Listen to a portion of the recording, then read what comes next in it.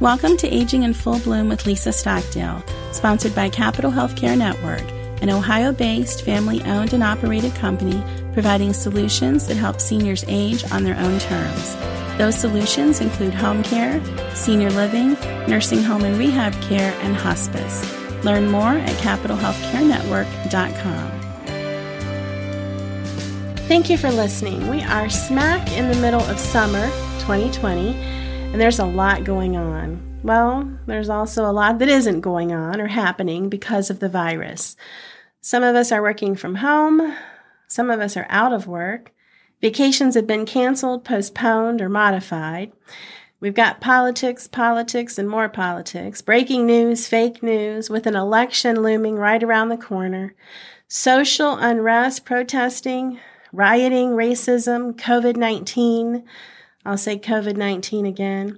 A challenged healthcare system, issues and concerns about our children returning to school, smoldering heat in some parts of the country, which makes wearing these masks particularly challenging. And we're being encouraged to refrain from or limit gathering. That means different things to different people. But one thing I think we can all agree on, there's a lot going on. And with so much going on, I think it's real easy to lose perspective. When I say it's easy to lose perspective, don't worry. I am not going to tell you what to think or how to make meaning of or make sense of or assign meaning to anything or everything that's happening. Instead, I'm just going to ask you, listeners, and us in the studio to take a moment, take a deep breath, and try to keep it all in perspective. And I have a guest in the studio who is going to help us do just that, Mrs. D. Mrs. D did a podcast with me some weeks back where she talked about getting brave and asking for and accepting the help that you need as you age. If you haven't heard that one, go back and take a listen. That podcast drew an overwhelmingly positive response. I've had the privilege of hearing her story during an interview where she sort of talked about her life story in pieces.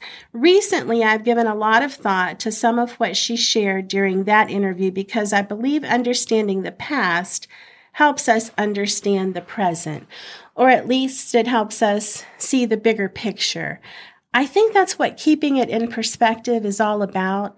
It's about understanding what is happening now or what might happen in relationship to what has happened, or in relation to other people, places, and experiences.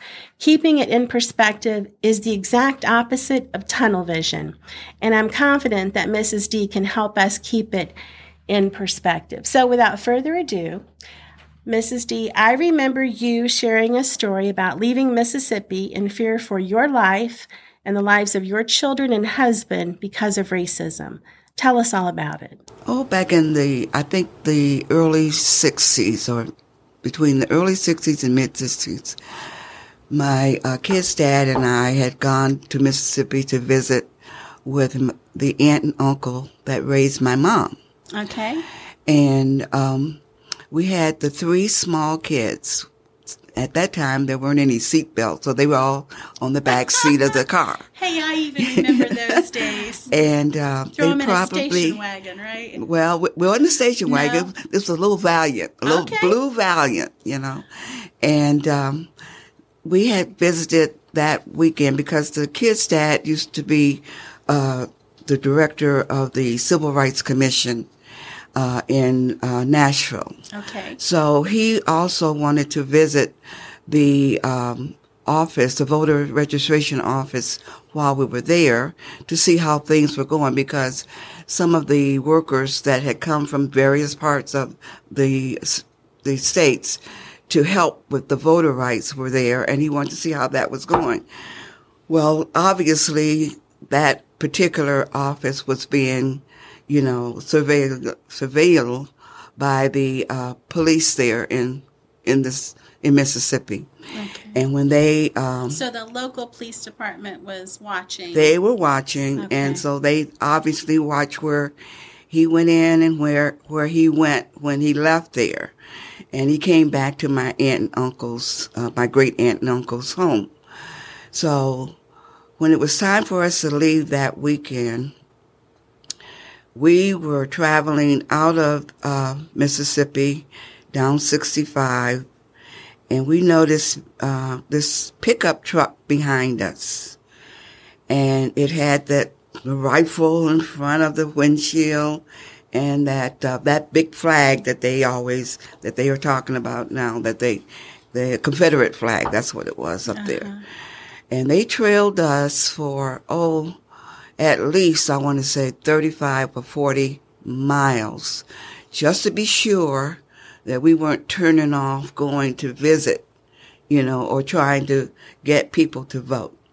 Because if you recall, during that same time, it was a time when 3 of the guys from up in the north had gone down to the latter part of Mississippi, and they found them dead up under all this red clay. The FBI had infiltrated one of the organizations and found out where they were. So we knew not to turn off the road. But it was a very, very frightening experience. And it's not that I didn't know about the South. I knew about the South. My mother and father and grandmother and all, they taught you what you're supposed to do when you go from the north to the south, or from the south to the south. What were you supposed to do? What did they teach you? They told me. My mother said, when I was living in Detroit, this time I was living in Memphis when we went there, but in Detroit, whenever we went south, because my mother's sister raised my older sister. And when school was out, she wanted to get on that train from Detroit to Chicago, and from Chicago all the way down to the city of New Orleans, all the way down to Mississippi. I did not want to do that because I did not like the country. It was dark. All you saw was trees. You were at a night. City girl. Yeah. Saw trees. And of course, at that time, they didn't have street lights. And the roads had all that red clay and gravel on it. Mm-hmm. And you had to have the lanterns whenever you went anywhere. Well, I wasn't accustomed to all of that, and I didn't like that. And so the aunt and uncle that lived in Greenwood, Mississippi, they lived in what was sort of like a city. They had sidewalks and stuff. And so they would come and get me and take me to Greenwood, and then my sister would stay down in the Hazelhurst area. So until it was time to go back. But at any rate, when we went to, as I was saying, when we got on our way back to Memphis, and finally when we got maybe 35 or 40 miles out, and they finally saw that we weren't going to try to be getting voters registered or anything. They finally turned on one of those turnabouts on 65, and they went back. But you talk about a sigh of relief. When you had your babies in the car. Yeah, it was a sigh of relief. But my grandmother and my mother, she always said, now when you go south, you're going to have to do like we used to do. And she said, Dolores, I know it's going to be hard for you. I said, what do you mean? She said, well, when the white folks talk to you, you have to say yes'm and no'm. I said, say what? She said, you say yes'm and no'm. I said, for what? And she said, you just do what I said do, because if you don't, you're going to be hanging from one of those trees. They'll find you hanging from one of those trees. Well, that hanging from the tree is what got my attention.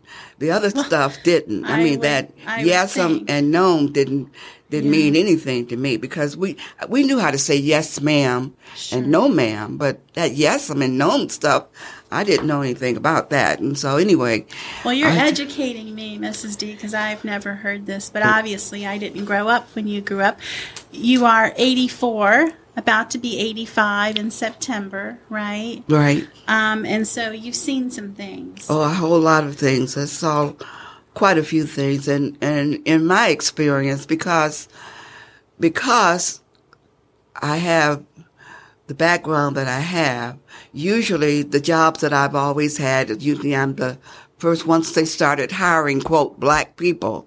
At one time it was colored people. Then it became black people. And of course, before that, it was a nigger, So if you get one, and I always felt that it was important for me, wherever I went, if I got the job first, I had to do the very best that I could so that I can open up an avenue for other people to come in. And that's always the way I, approached how I take my responsibilities. You're a trailblazer. Yeah. You have been a trailblazer. And you work for our company. I don't know if we said that on this podcast. I know we did on the last one. We talked about the fact that you work for Capital and how privileged and delighted that we feel to have you as part of our team. And I just thought it was important with everything going on that, people could hear pieces of your story. Now, what about this pandemic? Have you lived through anything like this? No. The only thing that, to me, that comes close, and it's not even close to what we're doing now, I've never been where we had to shut down and stay home. Never do I remember that.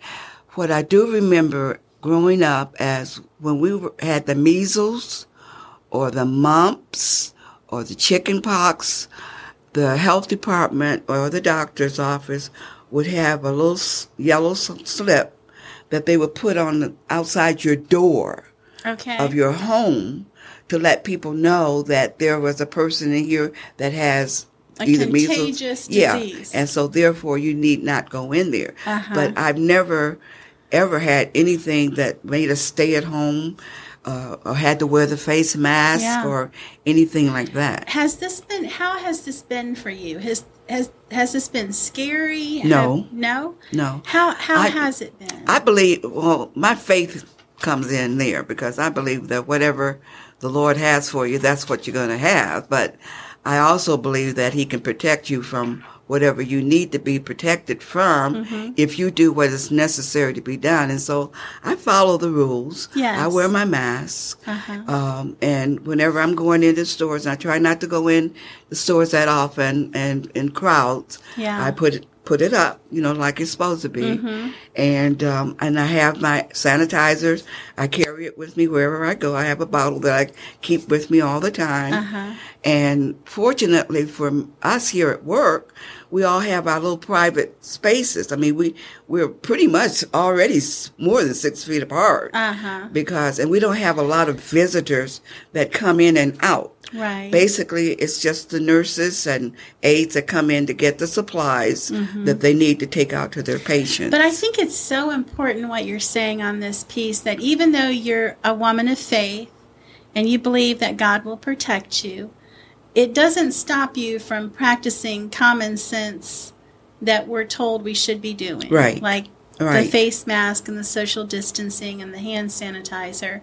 So, because I have seen some people, on TV talking about, whatever's going to happen is going to happen, and they're not practicing anything that they should be, and then, here you go, right? And the spike goes up. Goes up. Now, it is, what is today? June 17th, 17th, Lisa's birthday, that's right, Yeah. June 17th.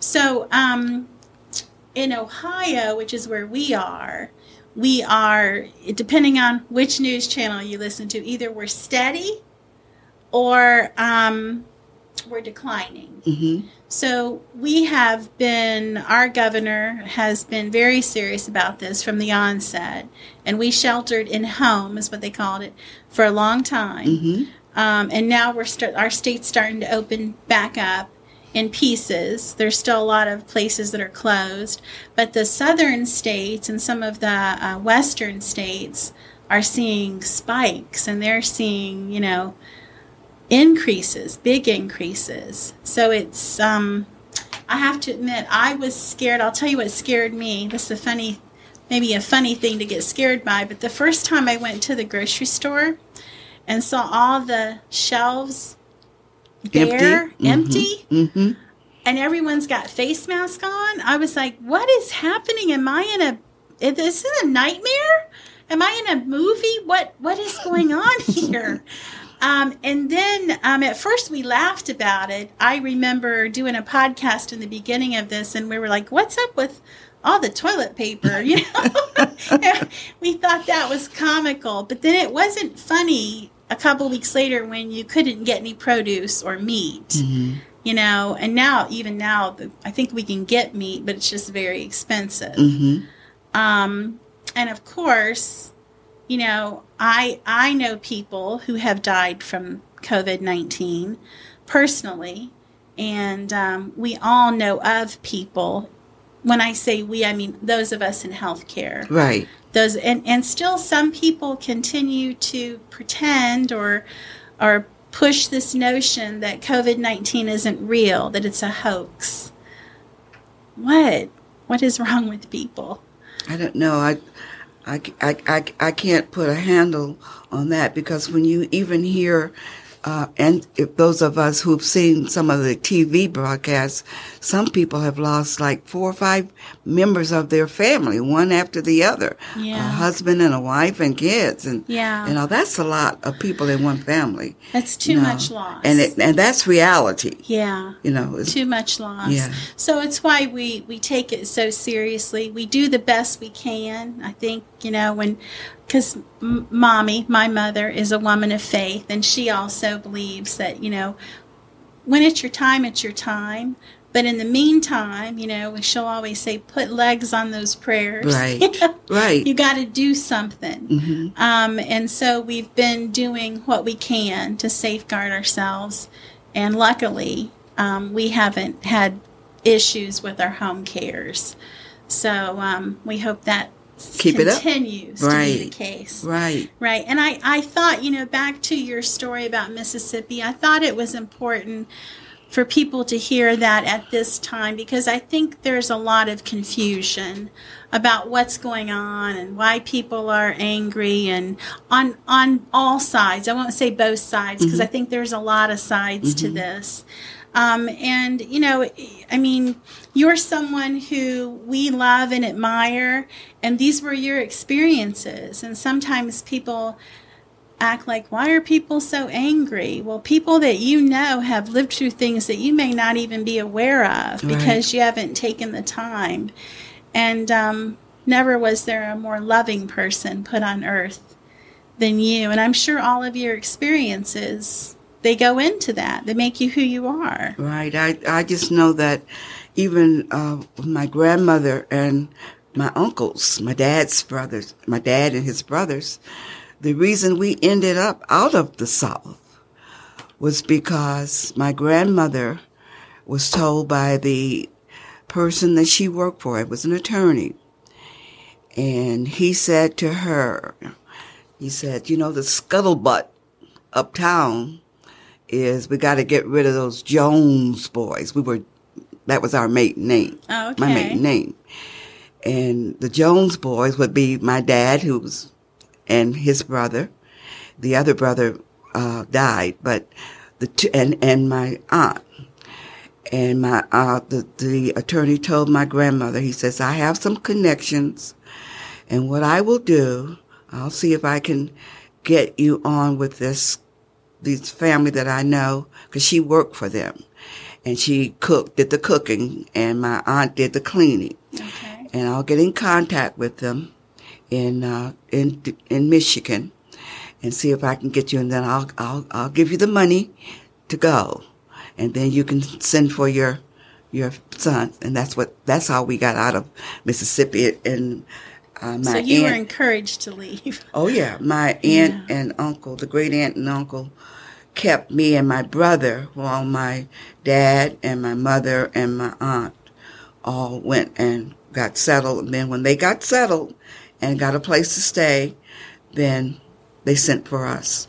So did you actually grow up in Detroit? Mm-hmm. Okay. From the time I was I think I was I started school at 5, so I had to be maybe 3 or 4 when they took us here. Yeah. Mm-hmm.